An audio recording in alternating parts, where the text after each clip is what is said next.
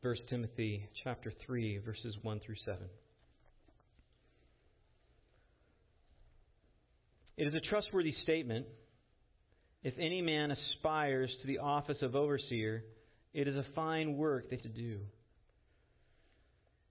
An overseer then must be above reproach, a husband of one wife, temperate, prudent, respectable, hospitable, able to teach, addicted to wine or pugnacious, but gentle, peaceable, free from the love of money. He must be one who manages his own household well, keeping his children under control with all dignity. But if a man does not know how to manage his own household, how will he take care of the church of God? And not a new convert, so that he will not become conceited and fall into the condemnation incurred by the devil. And he must have a good reputation with those outside the church, so that he will not fall into reproach and the snare of the devil. This is the word of the Lord. Please join me in prayer. Lord, as we examine your text again, we give you thanks that you have not left us on our own to seek our own way, but you've given us your revelation, your word that is trustworthy. And I pray that you would help me to make your truth clear, to explain it well, and Spirit, that you would even help us to see how we can apply this to our lives individually. Give us insight. We ask these things in Christ's name. Amen. Well, as you know, the letter of 1 Timothy was written by Paul to help Timothy to help strengthen the church in Ephesus and to protect it, particularly from false teachers. And in chapter 3:15, he notes that he's writing specifically that you will know how one ought to conduct himself in the household of God, which is the church of the living God, the pillar and support of the truth. So that's his purpose, and he began the letter by exhorting Timothy to rebuke false teachers that were creeping into the church. He then addresses the need to pray for gospel advancement as he calls the men to pray. And then he addresses both how men and women should conduct themselves in worship. And now we come to chapter 3. And in chapter 3, he turns to the qualifications for those who are called to lead within the church. And he communicates that there are two biblical offices in this chapter, that of elder or overseer and then deacon. He talks about deacons in verse 8. And I'll speak more about deacons in the weeks to come when we get to that text. But for now, today, and in the next few weeks, I want to focus on the office of elder or overseer, also called pastor. And I'm actually only going to limit myself to verse 1 today on the nature of biblical eldership. So let's begin by looking at that first phrase that Paul uses in verse 1. It is a trustworthy statement. Now, this is the second time that we've come across this phrase, a trustworthy statement, in 1 Timothy. We came across it in 1:15 when Paul said it's a trustworthy statement that Jesus Christ came into the world to save sinners. Dan quoted it earlier. And as you recall, these trustworthy statements, he uses it a number of times throughout the pastoral epistles, but what they are short, pithy, doctrinal statements in order to communicate real clearly various theological truths. And the doctrinal statement that Paul's making here emphasizes the goodness of aspiring to leadership. He's saying it's a good thing if one has that desire. And maybe he brings this up because some of the false teachers were previously elders. And maybe there was some concern that if somebody's aspiring to leadership, it's because they want to draw some of the sheep, so to speak, after themselves. And maybe Timothy or others were worried that if somebody's aspiring to leadership, that's a red flag. Maybe that's why. We don't know why he addresses it, but he does say it is a trustworthy statement. It is good to aspire to pastoral leadership. As he says, it's a fine work, as the NAS translates it. Well, what is so good, though, then, about the office of an overseer or elder? I'm going to highlight two things in today's text. The nature of the eldership is good, and then the origins of eldership are good.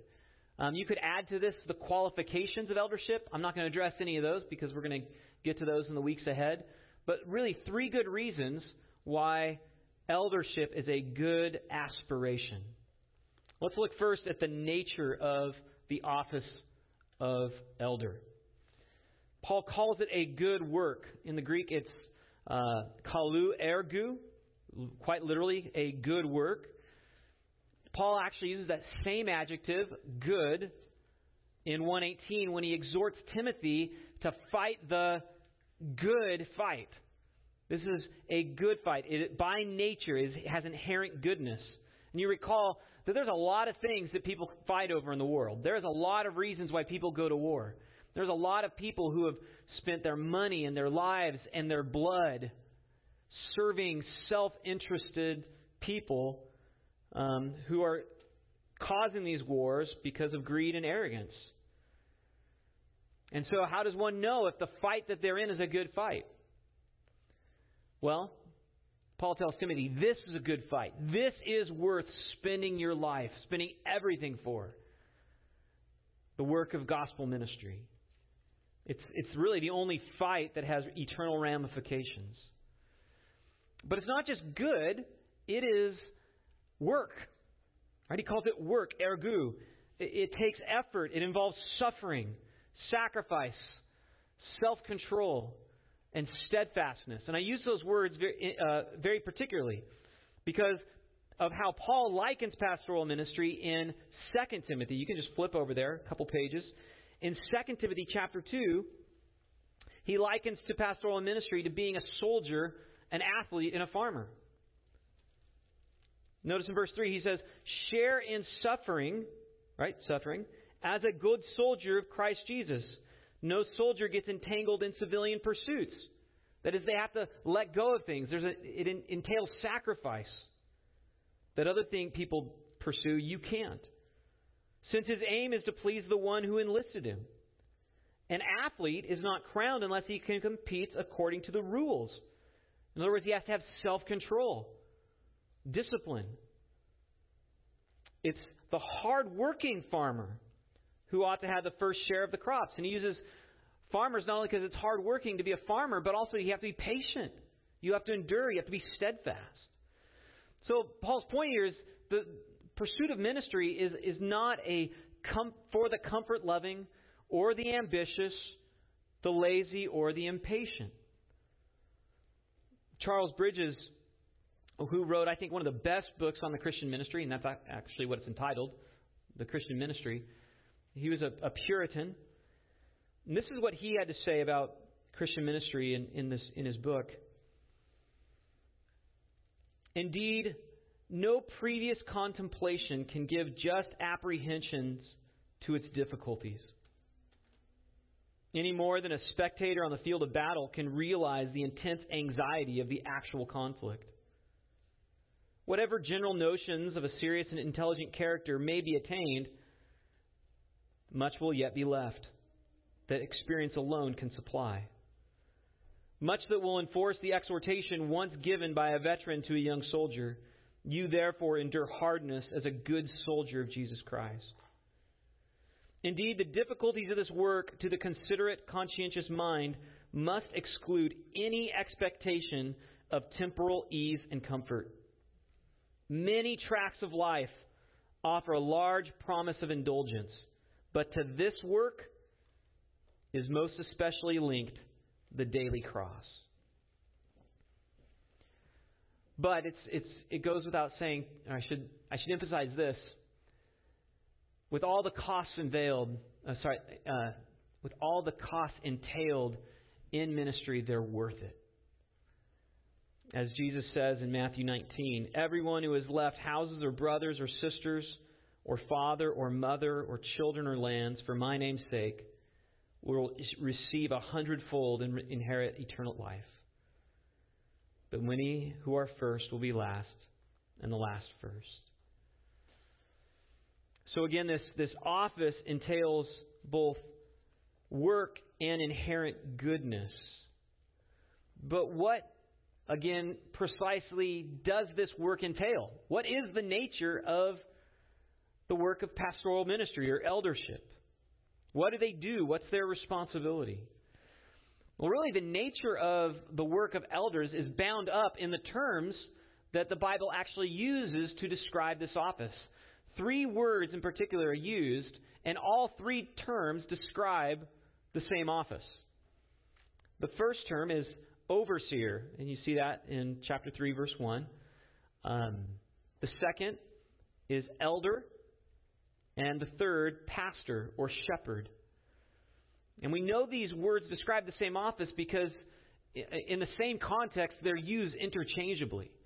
And even some have the words that describe what is inherent in the word are used to apply to their work. And I will seek to demonstrate this. But first, let me define each of these terms. The first term Paul uses to describe the office of elder is episkopos. That's what he uses here in 1 Timothy 3. And that's, of course, where we get the word episcopal or bishop. The word essentially just means to be an overseer or a supervisor. It's actually a word taken from the secular world for like an overseer, a supervisor at a construction project. It's used that way in secular writings. So an overseer was a man charged with the duty of seeing that things get done and that they get done rightly. And so it emphasizes both this responsibility of watching over, but also there's this special significance to the word of being present. Right? An overseer has to see the work being done. They can't just assume the work's getting done from a distance. So there's a personal aspect to it. It's similar like a shepherd over the sheep. Right? If the shepherd's not with the sheep, he's not shepherding. The other term the Bible uses to describe this office is elder. The Greek word is presbyteros, where we get the word Presbyterian. Paul uses this term actually in chapter 5, verse 17. He also uses it to describe elders in Titus 1:5. And we'll look at those texts shortly. But I want to point out that the term itself refers to having an advanced age or being mature. Thus, the translation elder. Right? The term emphasizes spiritual maturity as a qualification for leadership. And actually, the word priest actually comes from this Greek word presbyteros. And as many of you know, I know a number of you grew up Roman Catholic, as I myself did. Priests, we referred to our priests as fathers. And in order to communicate the maturity, the spiritual maturity of their leadership. But I think it's also helpful just to clarify, I think it's better to think of elders and pastors more like older brothers than fathers. It's more appropriate because really God is our Father. Right? Pray to our Father in heaven, and Christ is our brother. Really, it's good to think of us as like older siblings. So you could picture parents going away on a date, and the oldest brother is put in charge to make sure that things don't get out of control. He might be older, he might be more mature, but he hasn't arrived yet. Right? He's not the parents, but he represents the parents. He doesn't replace the parents, but he's their official representative. And I emphasize that because I think there's a tendency in some churches to elevate the office of elder to they're almost like minor celebrities, and that their opinions are like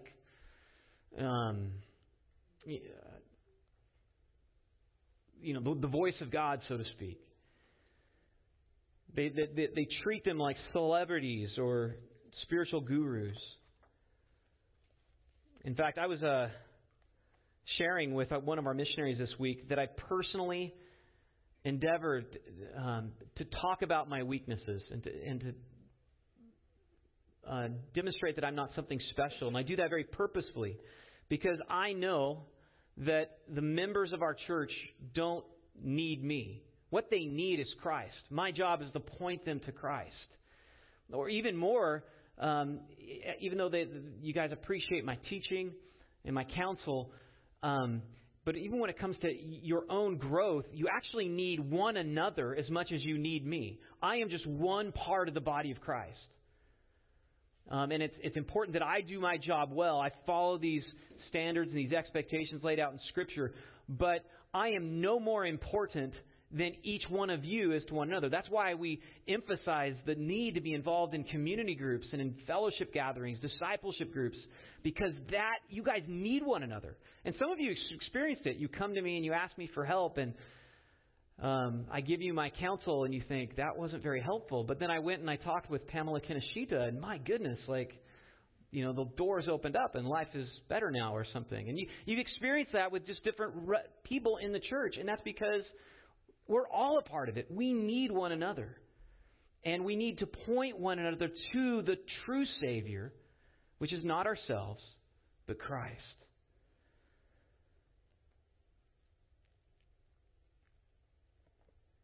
In fact, I would rather have every person in this church involved in a community group or a discipleship group more than I would want every member of this church to give financially.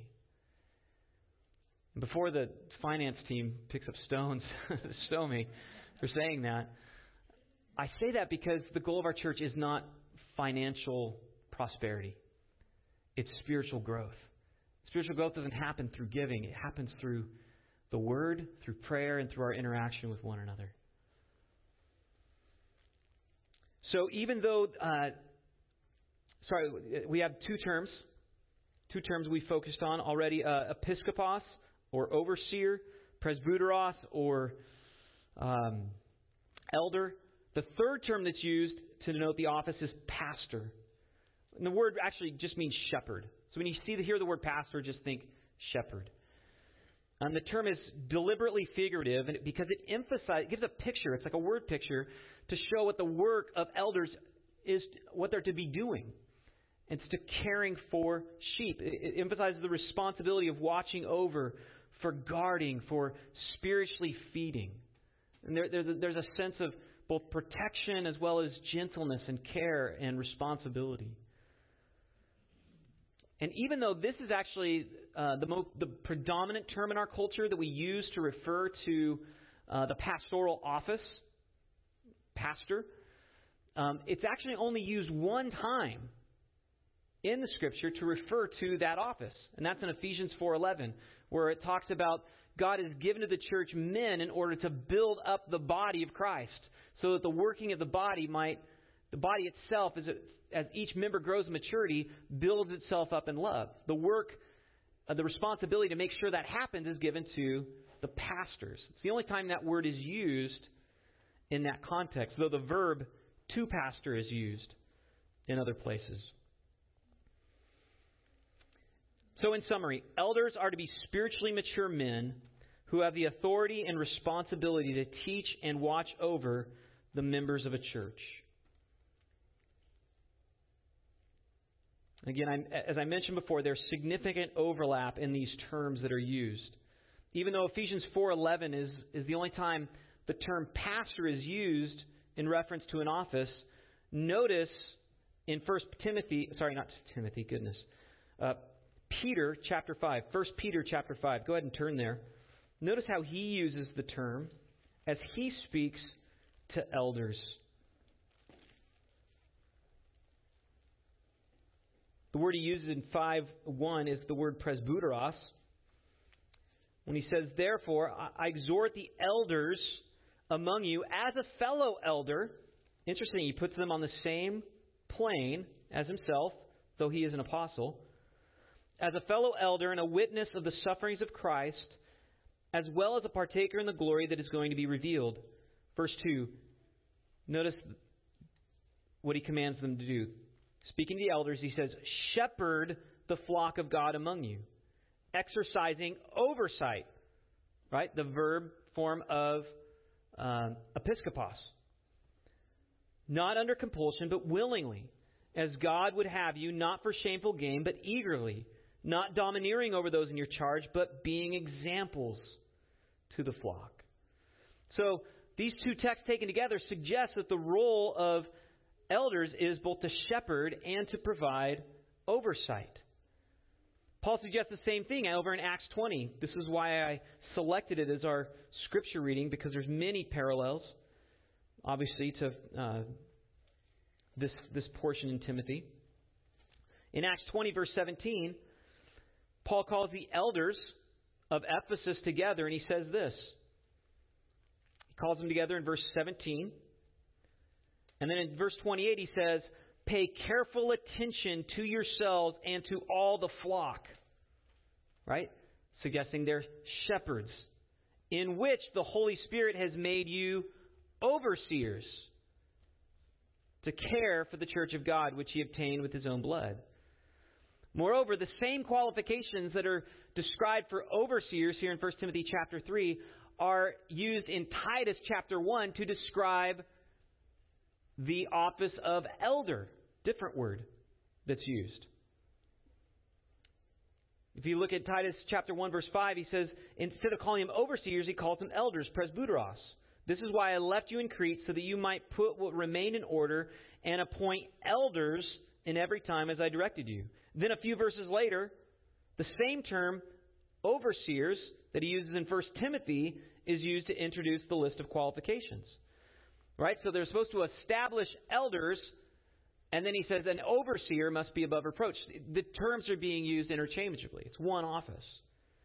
So an elder is a pastor, is an elder, is an overseer. They're not different offices, but the same office. It's also important to highlight that there's no hierarchy seen in this office. There's no biblical evidence that there was such a thing as a lay elder and a staff elder. Now, we use those terms just to signify those who we free up financially, but it's not a biblical concept. The biblical concept is those who are affirmed by the church and the church leadership to be elders have equal authority, and they work together to lead the church together as a team.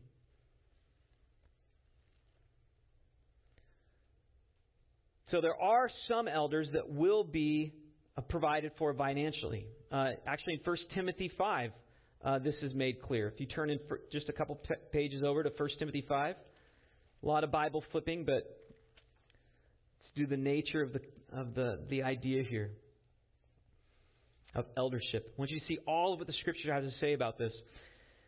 He says in verse 17, let the elders, presbyteros is used here. Remember in 3:1 it was episkopos. Let the elders who rule well be considered worthy of double honor, especially those who labor in preaching and teaching. For the Scripture says, you shall not muzzle an ox when it treads out the grain. A laborer deserves his wages.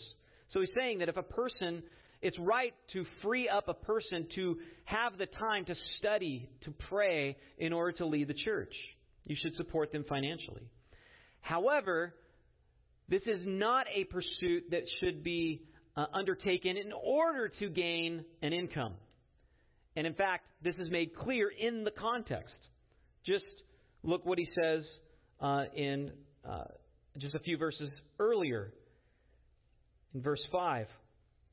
It was a desire for income that characterized the false teachers in Ephesus, who imagined that godliness was a means of gain. He says in verse 6, but godliness with contentment is great gain, for we've brought nothing into the world, and we cannot take anything out of the world. But if we have food and clothing, with such things we should be content. Right? So he's saying it's okay to free up elders in order so that they can serve the church, so they don't have to be divided in their time, because it takes time and work and energy. But this is not a pursuit that should be done for the sake of financial gain. This is not a profession, in other words. It is not a vocation. Well, the word vocation means calling. In a sense, it is a calling, but as we use that term, it's not a career.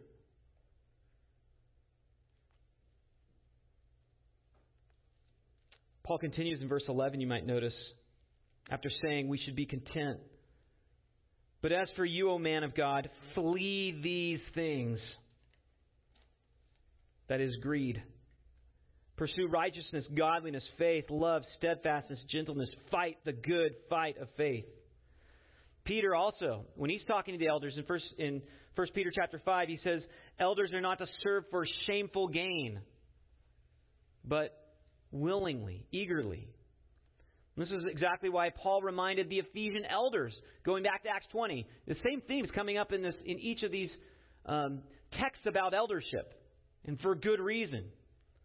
This is what he says to the Ephesian elders in Acts 20:33. I coveted no one's silver or gold or apparel. You yourselves know that these hands ministered to my necessities and to those who were with me. In all things, I have shown you that by working hard in this way, we must help the weak and remember the words of the Lord Jesus, how he himself said, it is more blessed to give than to receive. He's talking to the elders. He's trying to help the elders understand it is good to have a desire to want to care for the flock, but not to take from the flock to provide for yourself, but to give. Right? The calling of eldership is a calling to give, not to gain. And I think that's been mixed up in history, and I think even today, many people see pastoral ministry as a profession, as a way to get a good income. But it's not only a love of money that woos people today, even to get into pastoral ministry. Others are drawn out to it out of a love for power and control, or to get respect or admiration. Others are drawn because they love to study and they read and they can get paid to do so. But this is like the one who enjoys feeding themselves, but not because they want to feed others, but because they enjoy studying for their own sake. This is like a father who works hard every day, goes out in the field, labors, gets an income, and then takes that income, and instead of bringing it back to his family, he goes and spends it at the bar, indulging his lusts. Pastors who just read in order to write for themselves or to study for themselves, but not because they care about other people knowing the truth, are doing it for the wrong motives. It's self-centered. Others are drawn to pastoral ministry because they're lazy. Because in many contexts, they lack accountability. They can hang out in coffee shops and spend the whole day talking with strangers, saying they're doing evangelism. Now, maybe they're attempting, and I'm all for pursuits of evangelism, but it's very easy, and especially in an American context, to waste time. But also for missionaries. You talk to many missionaries on the field, and it's just heartbreaking to hear how many missionaries just go because they want to live it up in another country. And they're not making sacrifices. They're not laboring. And that's why we need to have good relationships with our missionaries to make sure they are doing the work of the ministry. And I bring this up just to be honest.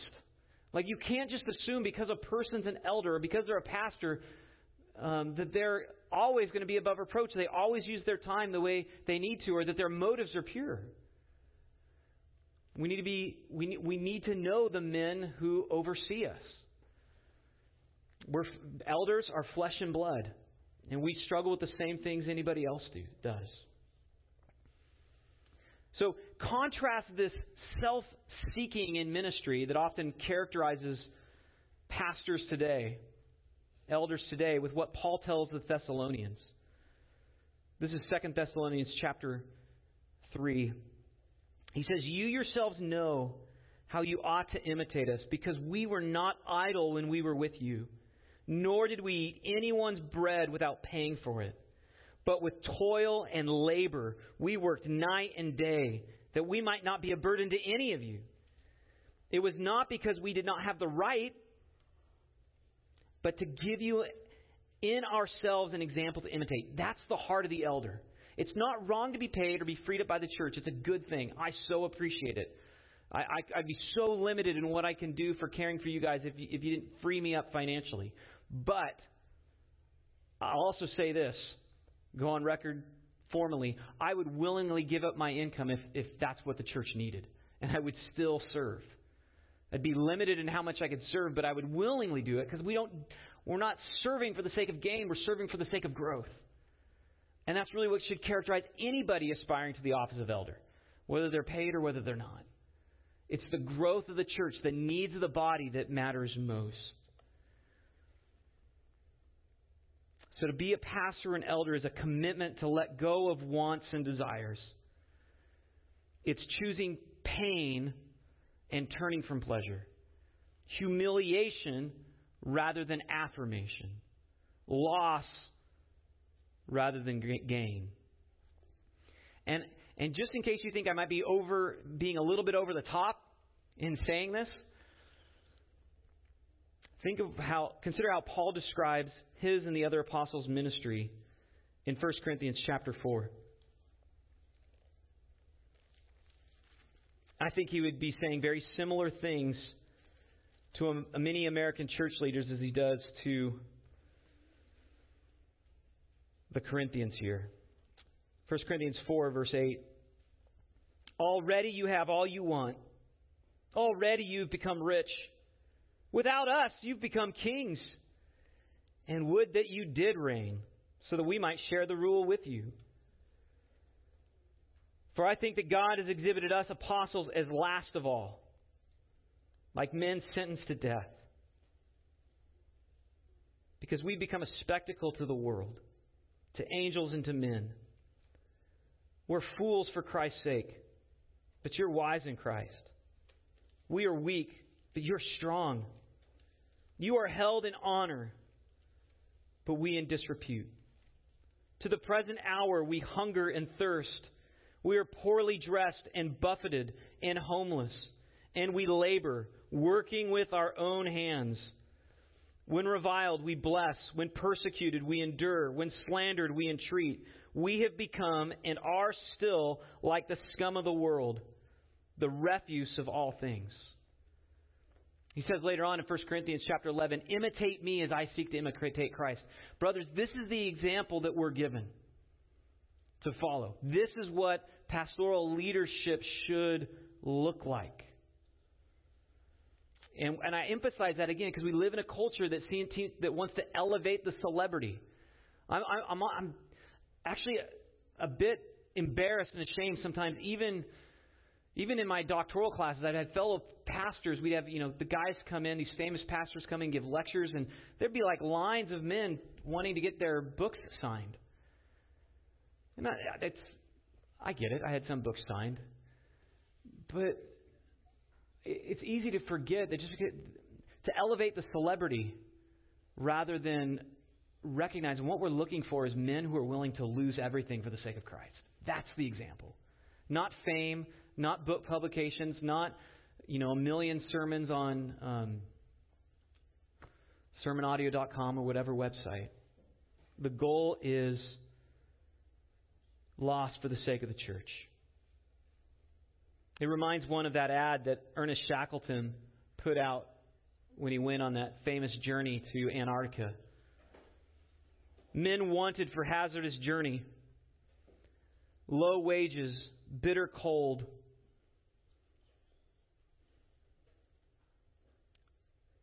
long hours of complete darkness, safe return, doubtful, honor and recognition in event of success. Church leadership is a humbling enterprise. As Jesus told his disciples, you know this passage well. You know that the rulers of the Gentiles lord it over them, and their great ones exercise authority over them. It shall not be so among you.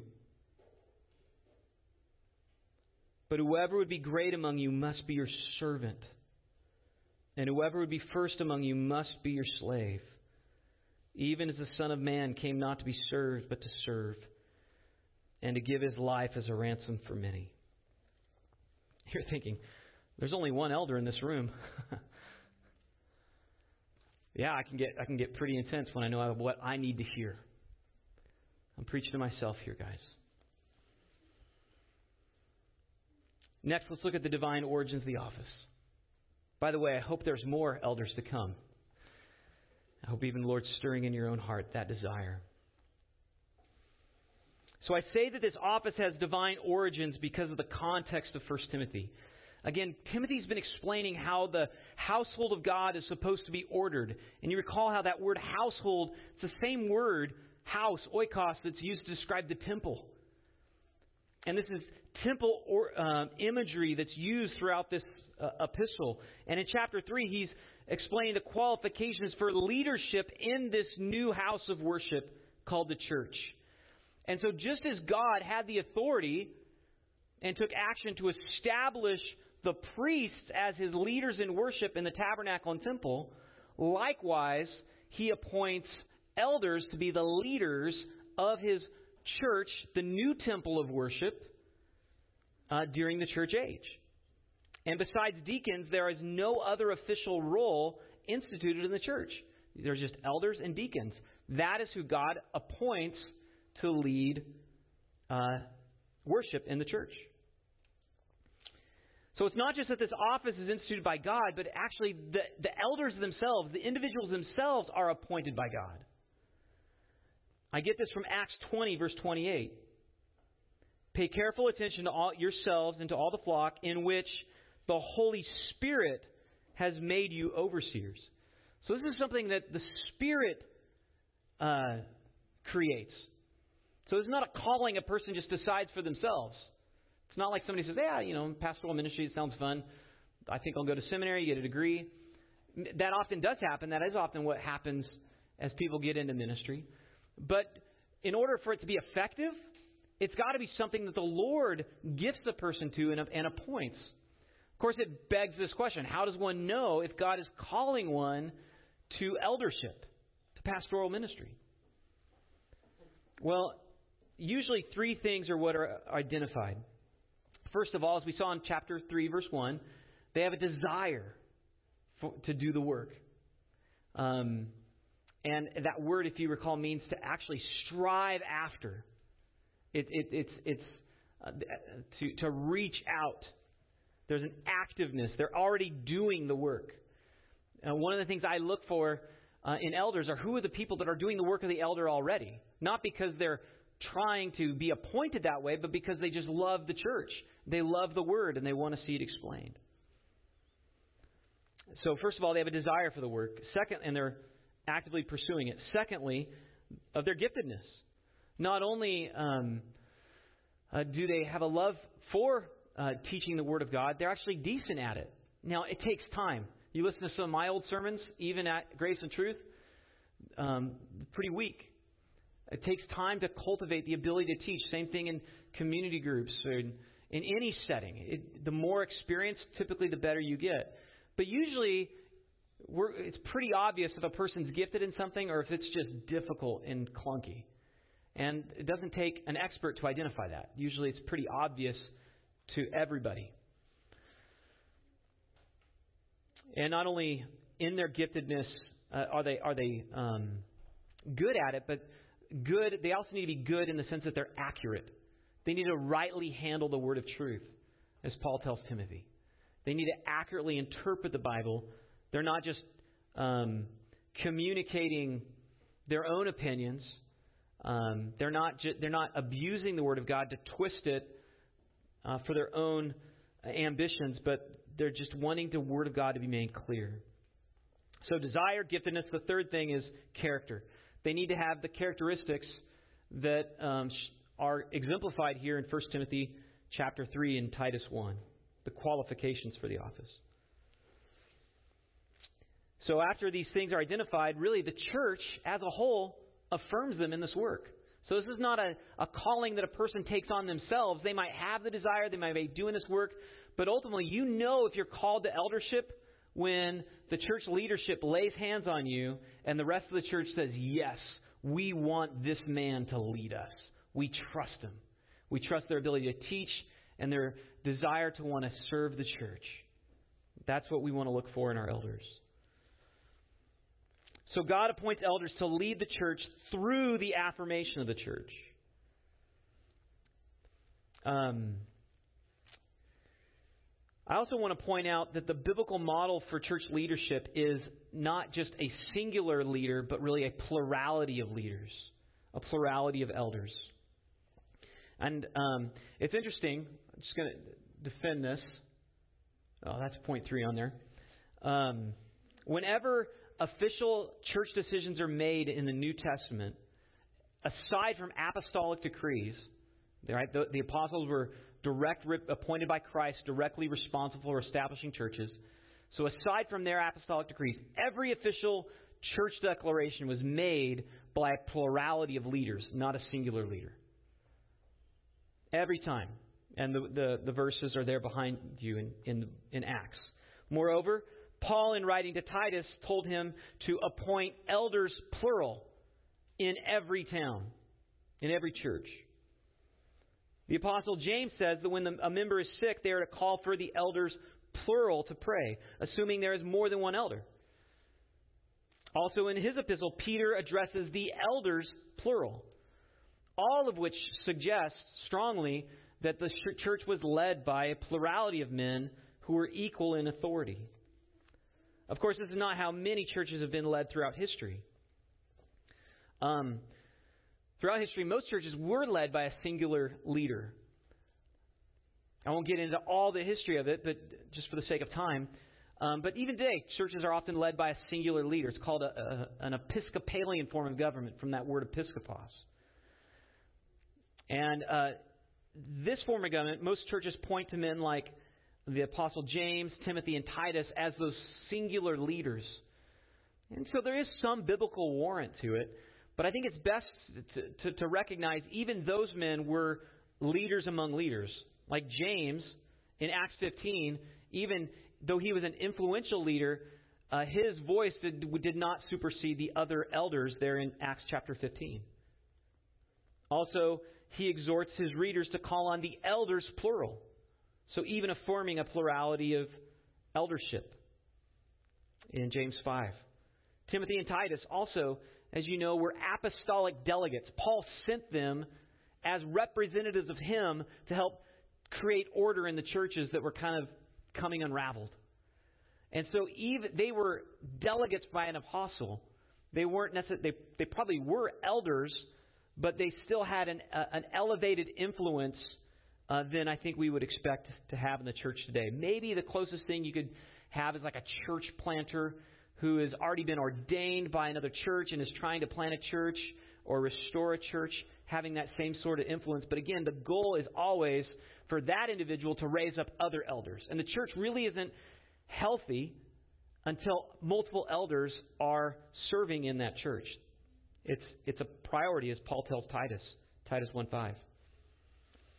Form of government on the opposite side is where the governing power is actually in the hands of the people. Majority rule.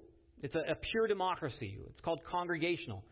And at this point, our church is a congregational form of government according to our bylaws.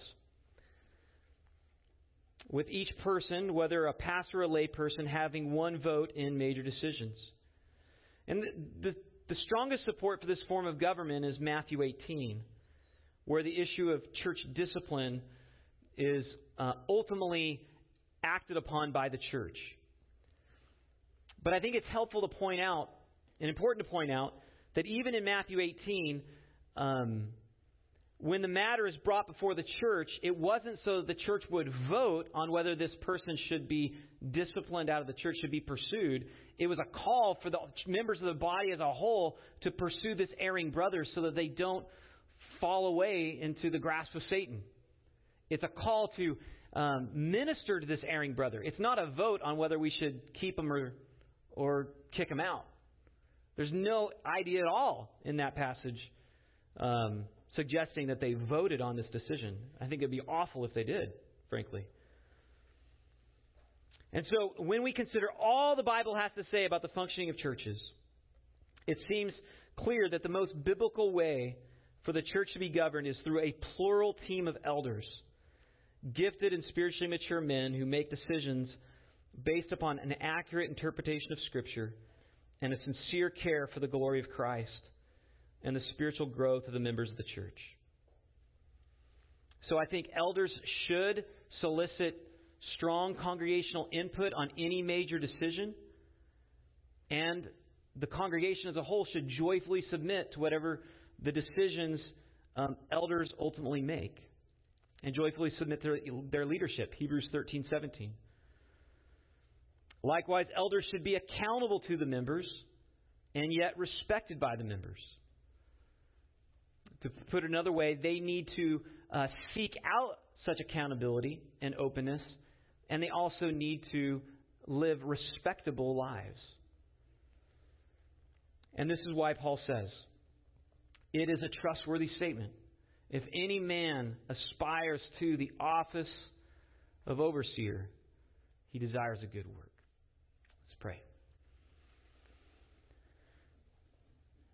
Lord, I do pray that you would continue to refine our church, refine our leaders, that you would establish a plurality of elders in our church in time when you see fit. And Lord, I pray that you would continue to give us wisdom that we might function more and more according to your word as a church. We don't want to be defined by our culture. We don't want to be defined by any individual's preferences. Lord, we want to follow you.